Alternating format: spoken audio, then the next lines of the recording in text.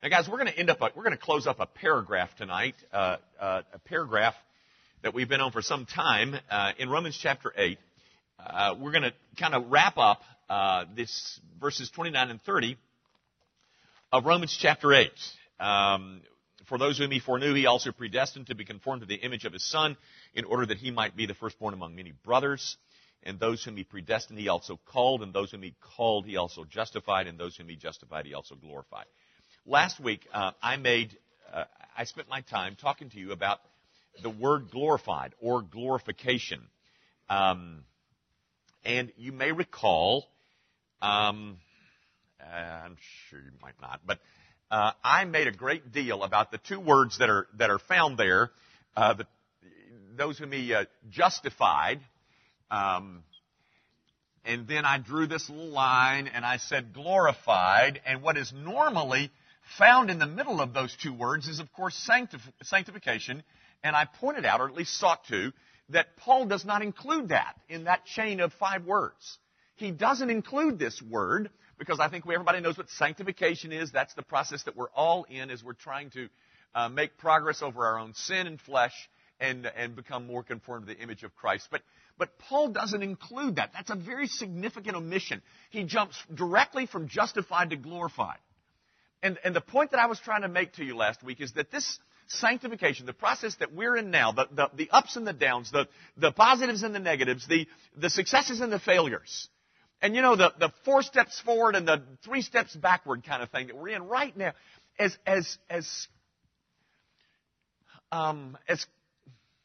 vexing as that whole process is, that is sanctification. The reason that Paul leaves it out is because your sanctification makes no difference. I was going to say significant, but it makes no difference in your standing in terms of your justification, and thus you're being glorified. I mean, so often we trouble ourselves over, oh my, I've had such a significant failure in my life. I begin to wander around in my own soul to find out whether I'm really real. Paul, to communicate another grounds of your certainty and confidence and assurance, leaves that whole thing out. The thing that we tend to major on and say, well, let me just look around in my soul and find out how I'm doing. You know, did I take my Bible? Did I do this? You know, am I doing all those things that I'm supposed to do because my church tells me that I'm supposed to do them? Paul doesn't even mention them. And the idea is, if this has happened to you guys, no matter how this is going, and for some of us it goes well for a time, and for others of us it goes back. No matter how this is going, this is assured. This is certain. Your glorification doesn't depend on your sanctification. It depends on your justification. And if there has been a closure, a saving closure with Christ, guys, as important as this is to our enjoyment of our walk with Christ, it has nothing to do with your standing in Christ. So that's what I made a big to-do about last week, and I hope some of that got across. Oh, and the other thing that I was talking about is that there was an implication here of the perseverance of the saints. You might remember that. That is, this happened, at least in my life, it happened in 1970. And this, we don't yet know, but somewhere it's going to be around 2074. Somewhere in there. But guys, what this not simply implies that, but assures that. But the implication is that I am going to persevere to the end. And we talked about how God keeps His people, and the reason that I'm going to persevere is because God is going to keep me. He's the one that preserves me. All right. Now I made a big deal out of that. And what I want to do tonight is, before we move away, I really want to conclude this whole discussion because I want to show you a text that seems to contradict this. Some of you might already know it. Hebrews 6, 4 through 6. we're going to take a look at that text because, as I'm suggesting, it seems to contradict this. Now, guys, let me before I go jumping into this, I want to tell you something. I want to try to explain something to you about. I hope you believe me in this, and I hope you will. Guys, the reason that I'm going to take you to Hebrews 6, 4 through 6, is in no way to try and silence any kind of theological critic. Guys, you've got to know that this certainty, this eternal security, this position that we hold dear, I think many of you do, is a position that is denied in the Roman Catholic world, in the Assembly of God, and in the United Methodist world. I mean, a goodly part of the professing Christian community does not buy into this. Now, my point is, I'm not taking you here because I'm trying to silence any critic. I'm not trying to be sectarian in this. I want you to know that my 106% of my motive is pastoral. Because I am convinced that so many of the people of God are robbed of their sense of safety and certainty because they stumble over a text like this. Interestingly, I'm off on Mondays, and I work out on Monday mornings. I'm looking pretty bad. I don't shave, and I don't even shower until after I work out. And I'm not what you would call comely looking, but normally when I walk in, there's familiar faces in there. Well, I'm on the bench doing my bench presses, 170 pounds I'm benching. And why do you laugh at that? That's anyway. And this he's not a kid. He's like 22 years old. Some of you know him. He comes up to me and he says, "Dr. Young, can I talk to you about something?" I said, "Well, sure." And you know what he wanted to talk to me about? He wanted to talk to me about Hebrews 6 verses 4 through 6. Guys, I just want to take you to this real quick, and then we're going to come back here because I want you to take a look at the text.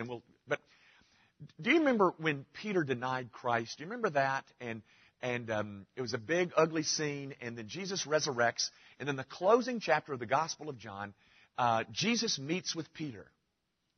He meets with Peter, and he says, "Peter, do you love me?" You remember that scene? He does it 3 times. "Peter, do you love me? Peter, do you love me?"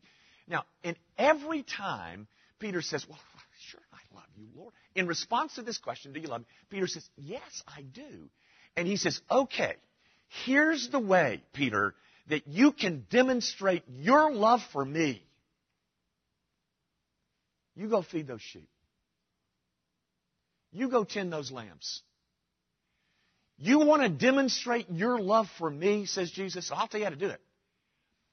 You feed the sheep." Now, ladies and gentlemen, what do you think Jesus had in mind? What do you think he thought? What did you think that he was telling Peter to do? Go get some hay and oats together? Who are the sheep? Who are the lambs? That would be us'uns. And he's saying, if you want to demonstrate your love for me, then you go feed them. Now, all of that to say, guys, all of doctrine is designed to feed you. It's not designed to make you sectarian and to make you doctrinaire and to make you argue in the halls of your church. It's designed for your comfort. Gang, things like the Trinity, as difficult as they are, have incredible ramifications for how we view our whole philosophical system. I mean, we're not going to get into that tonight, but I'm just telling you, we don't talk about the Trinity so that we can all, regurgitate it in the office on Monday. It's designed to express a pastoral concern that the people of God be fed well. So I want you to know, I'm going to take you over here. But it's not because I want you to be able to show them dang Methodists a thing or two. That's not my concern. My concern is that you be able to enjoy this. And I'm convinced that so many of you stumble over this because you've read that. This young man that I was talking to Monday morning, he was stumbling over this I mean, we got to the discussion of eternal security and all that because he said, well, I was reading in Hebrews 6 and Dr. Young, it really said, well, it does say some things that are troubling. But I don't think they'll be troubling if you'll listen tonight. Tell you a quick story and then we'll jump into it. Why don't you find it first? Why don't you find Hebrews 6? And while you're finding Hebrews 6, it's in the New Testament for some of you. It's in the back of the New Testament. But when I was in seminary, I'm sitting in a class one day, and I love my seminary. I mean, we had a wonderful time in seminary. Seminary was great. It was one of the simpler 3 years of our lives. But I'm sitting in class one day, and the rumor gets into the classroom that J.I. Packer is on campus. Now, does anybody know the name J.I. Packer? If you've ever heard of J.I. Packer, he wrote Knowing God, which was considered the best Christian book in all of the 70s. But he's written several things since then, and he's really well thought of. Anyway, he's almost dead. He's really old now. But J.I. Packer was on campus. But this is in early 70s. So, 35 years ago. He wasn't old then. But anyway, it was rumored that he was on our campus, and I thought, well, I'm going to go. I'm going to go. So I feigned, just to tell you how wicked I am, I'm in a class, and we're teaching something, and I feigned, like I was really sick. I was coughing. And I said, I got to go. And he said, oh, yeah, go. So I walked out the door and ran down the hall and went outside to find J.I. Packer, having feigned that I was sick when I wasn't. But anyway, sure enough, there was J.I. Packer. He was at the chapel, and I found J.I. Packer. There was a group of people who followed him around, and so I just got in the crowd and started listening. I tell you that to say this. In the midst of hearing J.I. Packer discuss things with these other people, he wasn't looking at me, I promise. He said, probably the most troubling passage for people, for believers today is Hebrews 6, verses 4 through 6. And I determined then I was going to figure this thing out. And very frankly, I've had some great help in figuring it out. I mean, it wasn't my great massive intellect, although I do have one. It wasn't that figured it out. There's a lot of good help out there. But guys, this is a text that people stumble over on their way to enjoying this. So that's my full motive, is so that you might understand this, so that you can enjoy that. We can deal with this, I promise you. But let's read it. And you'll see why people stumble over it, because it does have, as J.I. Packer says, it's a troubling passage of Scripture. Beginning at verse 4.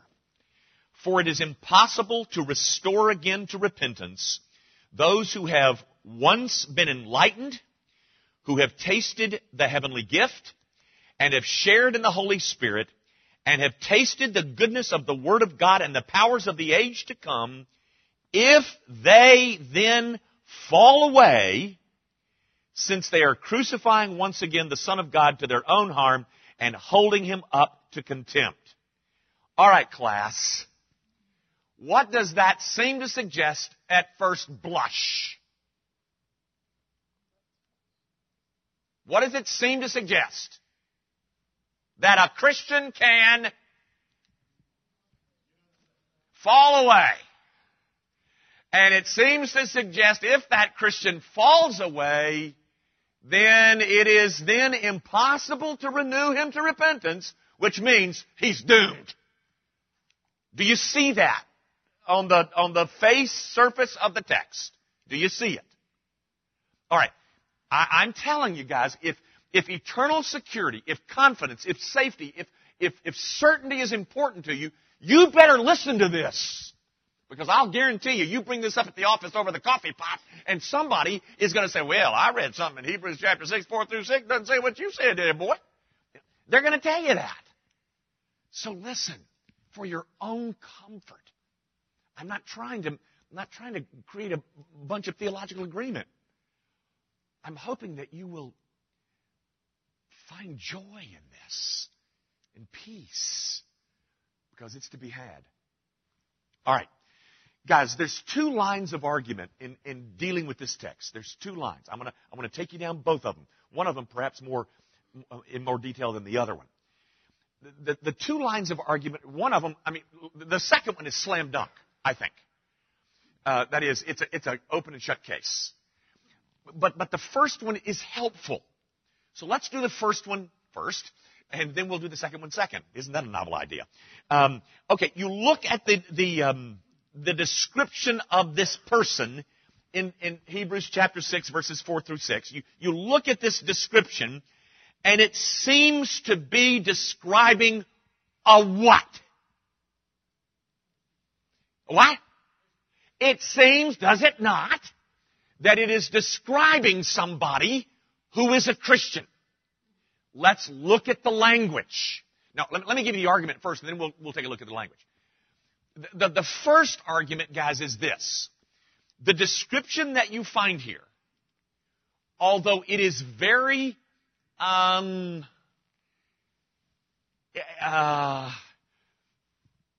it's very close. It looks indeed, like you said, to be describing a Christian. There is language that is being used here that is not definitive. What I'm saying is there are several words in there. I think there's 5 of them. Anyway, we'll find out 5 or 6. There are 5 pieces of description of this person that seems to be describing a Christian. But the language is not distinct enough. For instance, you don't find any word in there about justified. You don't find a word in there saved. You don't find any words in this description here about regenerated. Because if we had those words, guys, we wouldn't have any argument here. We would have to conclude that it is describing a Christian. But I want you to notice the words that are used. For instance, it starts like this.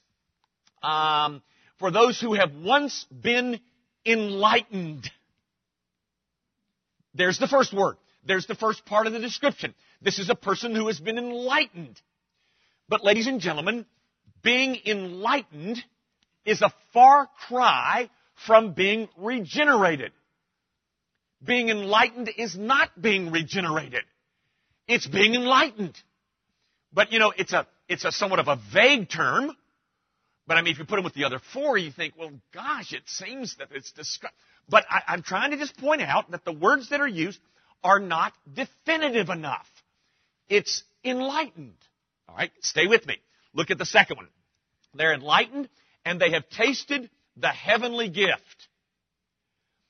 These are people who are acquainted with, or have been acquainted with, they have experienced something about heavenly matters. They have tasted, these people have experienced, they've tasted something that is, we'll just stay with the language, it's heavenly. It's otherworldly.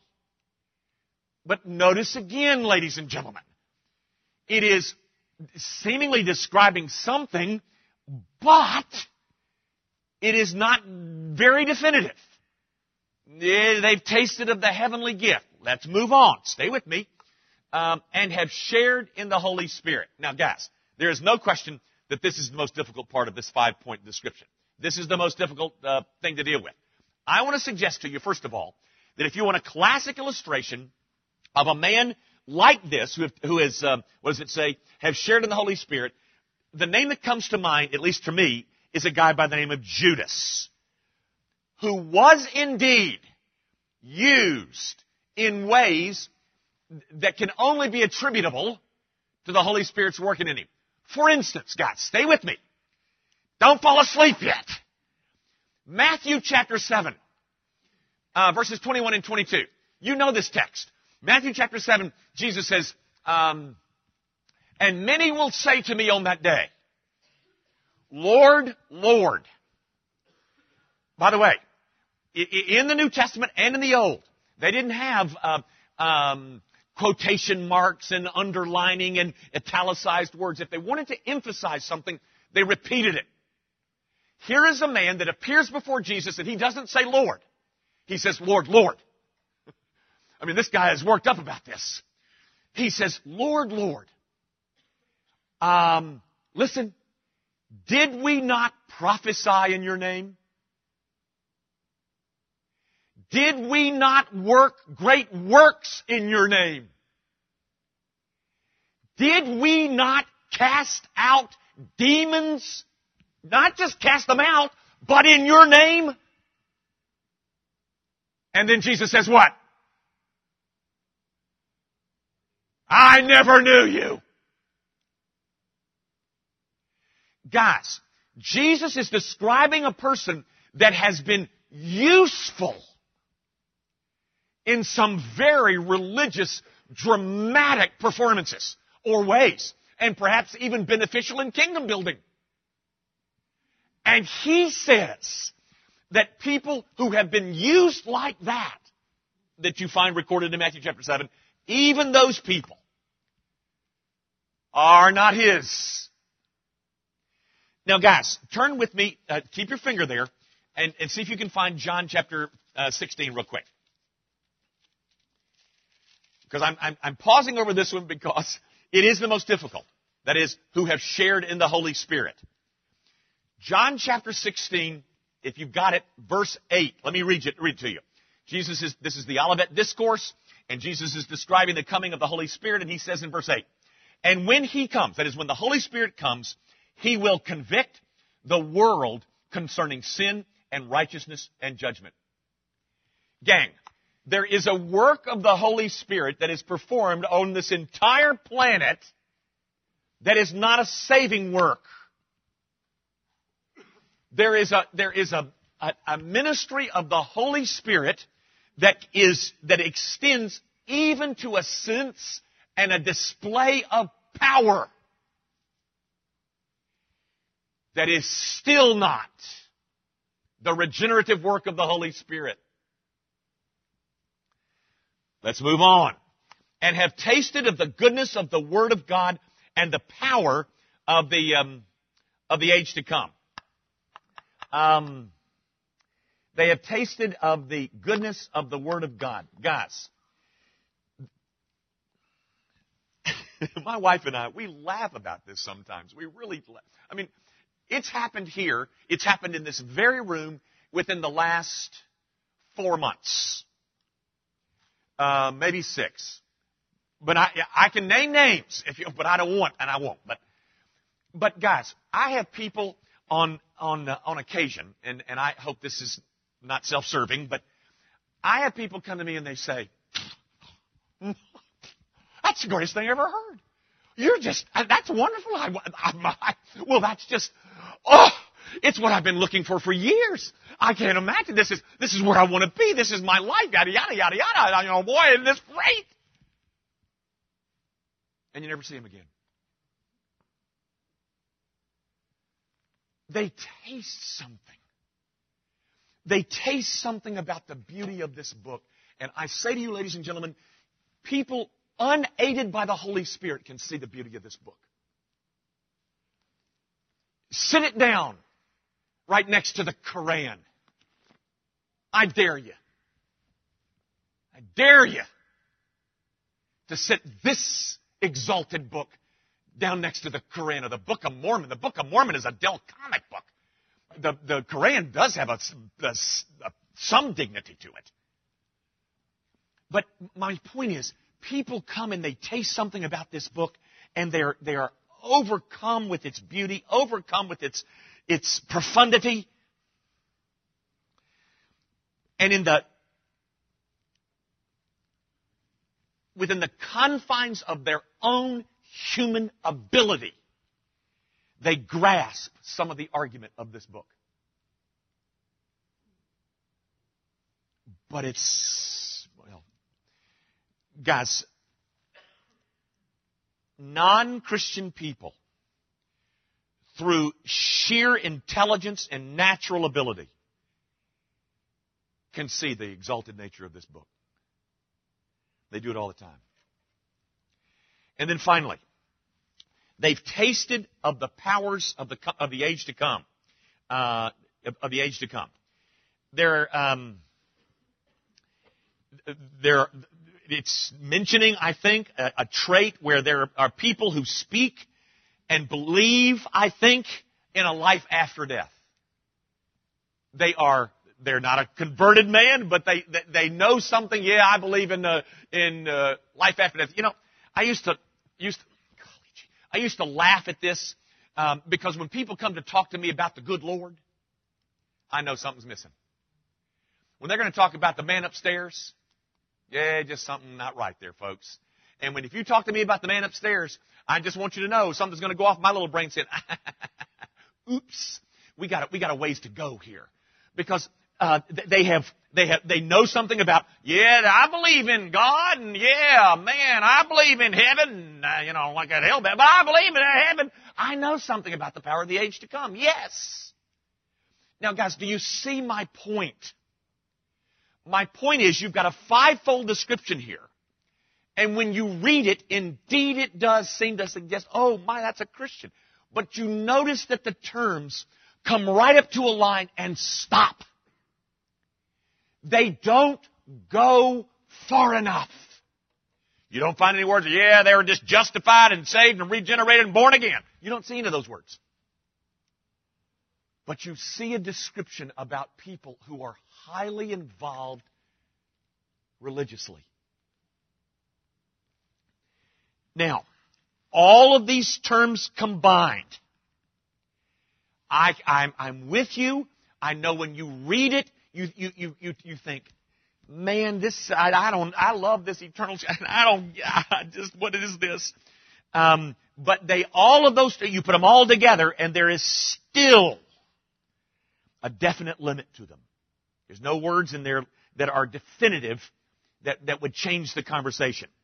I want you to look. We're running out of time, but let me just read you one. Listen to this one. This is 1 Corinthians 6. Listen to this and compare it to Hebrews 6. This is 1 Corinthians 6, beginning at verse 9. Do you not know that the unrighteous will not inherit the kingdom of God? Do not be deceived, neither the sexually immoral, nor idolaters, nor adulterers, nor men who practice homosexuality, nor thieves, nor greedy, nor drunkards, nor revilers, nor swindlers will inherit. And such were some of you. But listen, so you used to be living like that. But you were washed. You were sanctified. You were justified in the name of the Lord Jesus Christ and by the Spirit of our God. Do you see that description? There's no way of getting around that one. But this one over here, although it may appear, it still has definite limits to it. Gang, it is possible to be influenced by the Holy Spirit and stop short of regeneration. If you'd like words that are more understandable, it's one thing to be convicted, it's another thing to be converted.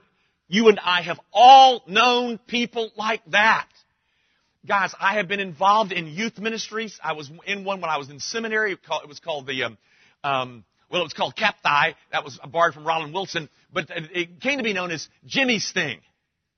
And we saw kids galore in a little city of Louisville, Mississippi. And every high school kid in town was coming to this Sunday night thing. And they were doing, yeehaw, spiritually for a while.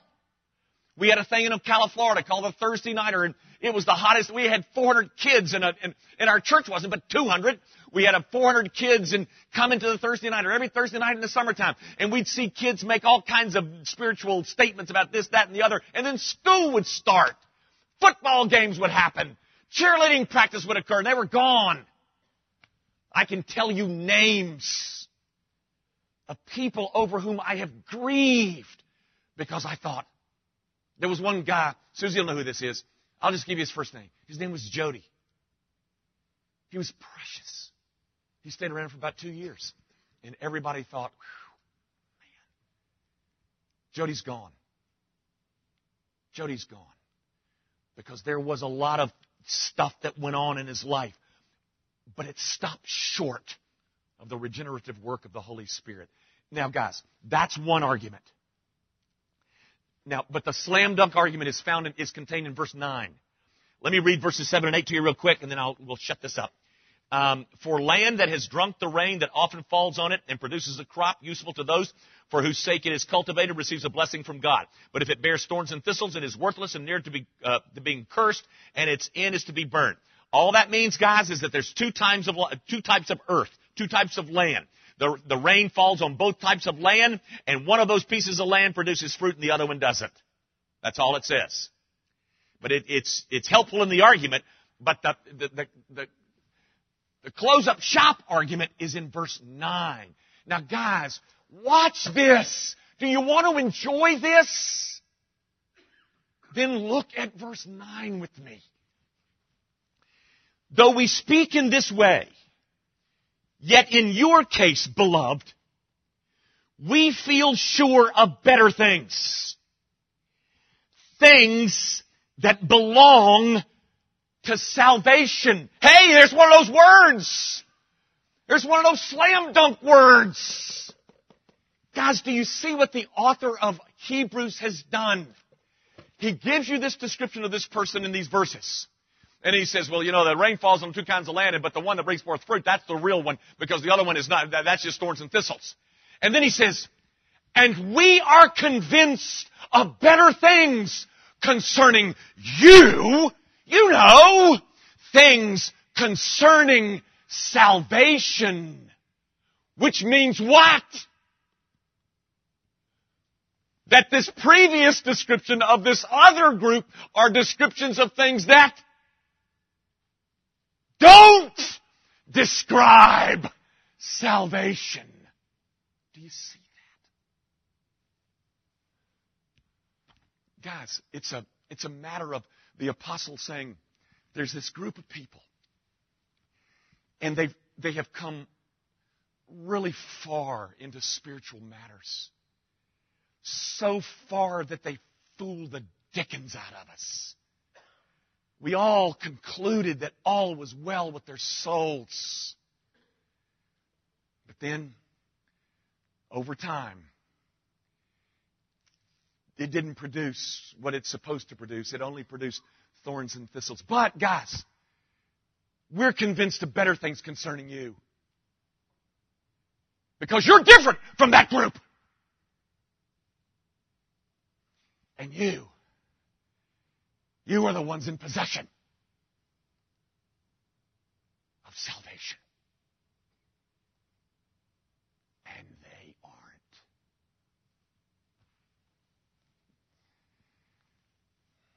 Guys, I know the language is somewhat difficult, but it's not in any way overturning the beauties of what Paul has taught you in Romans chapter 8, verse 30. And he's taught you this, that if you have been justified, justification by faith alone, in the finished work of Jesus Christ, if you are leaning on that finished work alone, that's it. That's all not your baptism, not your confirmation, not your teaching Sunday school, not your being faithful to your wife, not that you give a lot of money, none of that stuff. If you are then, no matter how this thing is going, and very frankly, at times it'll go real bad. I've done it like this. I've drawn this little line that goes up like this, but it's always kind of pointing up. But if you were to find me right here, you'd say, I'm not sure our pastor's a Christian. I said this in a sermon 2 weeks ago. I said, it's not about events. It's about process. And some of the events, guys, don't look real good. They don't look real promising on the nature and status of our soul. But if this has happened, no matter how badly this is happening, this is going to happen.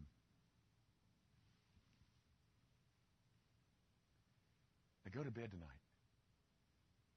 and bless God over the great work that He has done for sinners like us. He justifies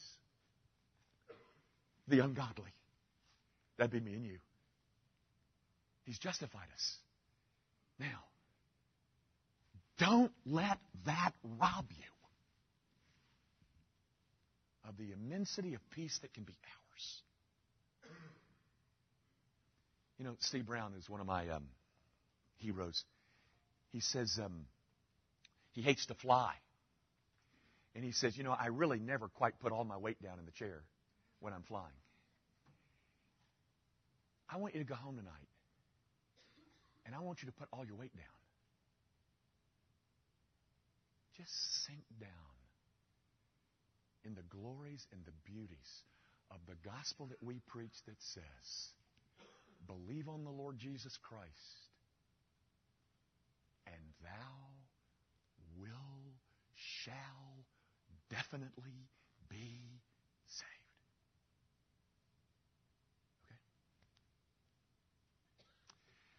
Father, I do pray that your people might find immense joy in being able to step over perhaps something that has caused them to stumble in the past.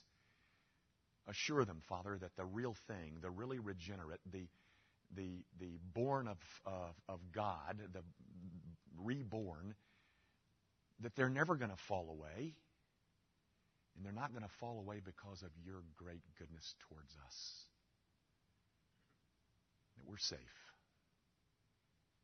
Because he who hath begun this good work in us is going to perfect it until the day of Christ Jesus. Oh God, get on with the perfecting. We long to be more like the Savior. But as we travel towards that goal,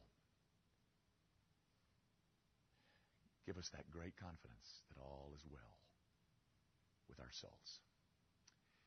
We ask it, of course, in the name of Jesus. Amen. Thanks and good night.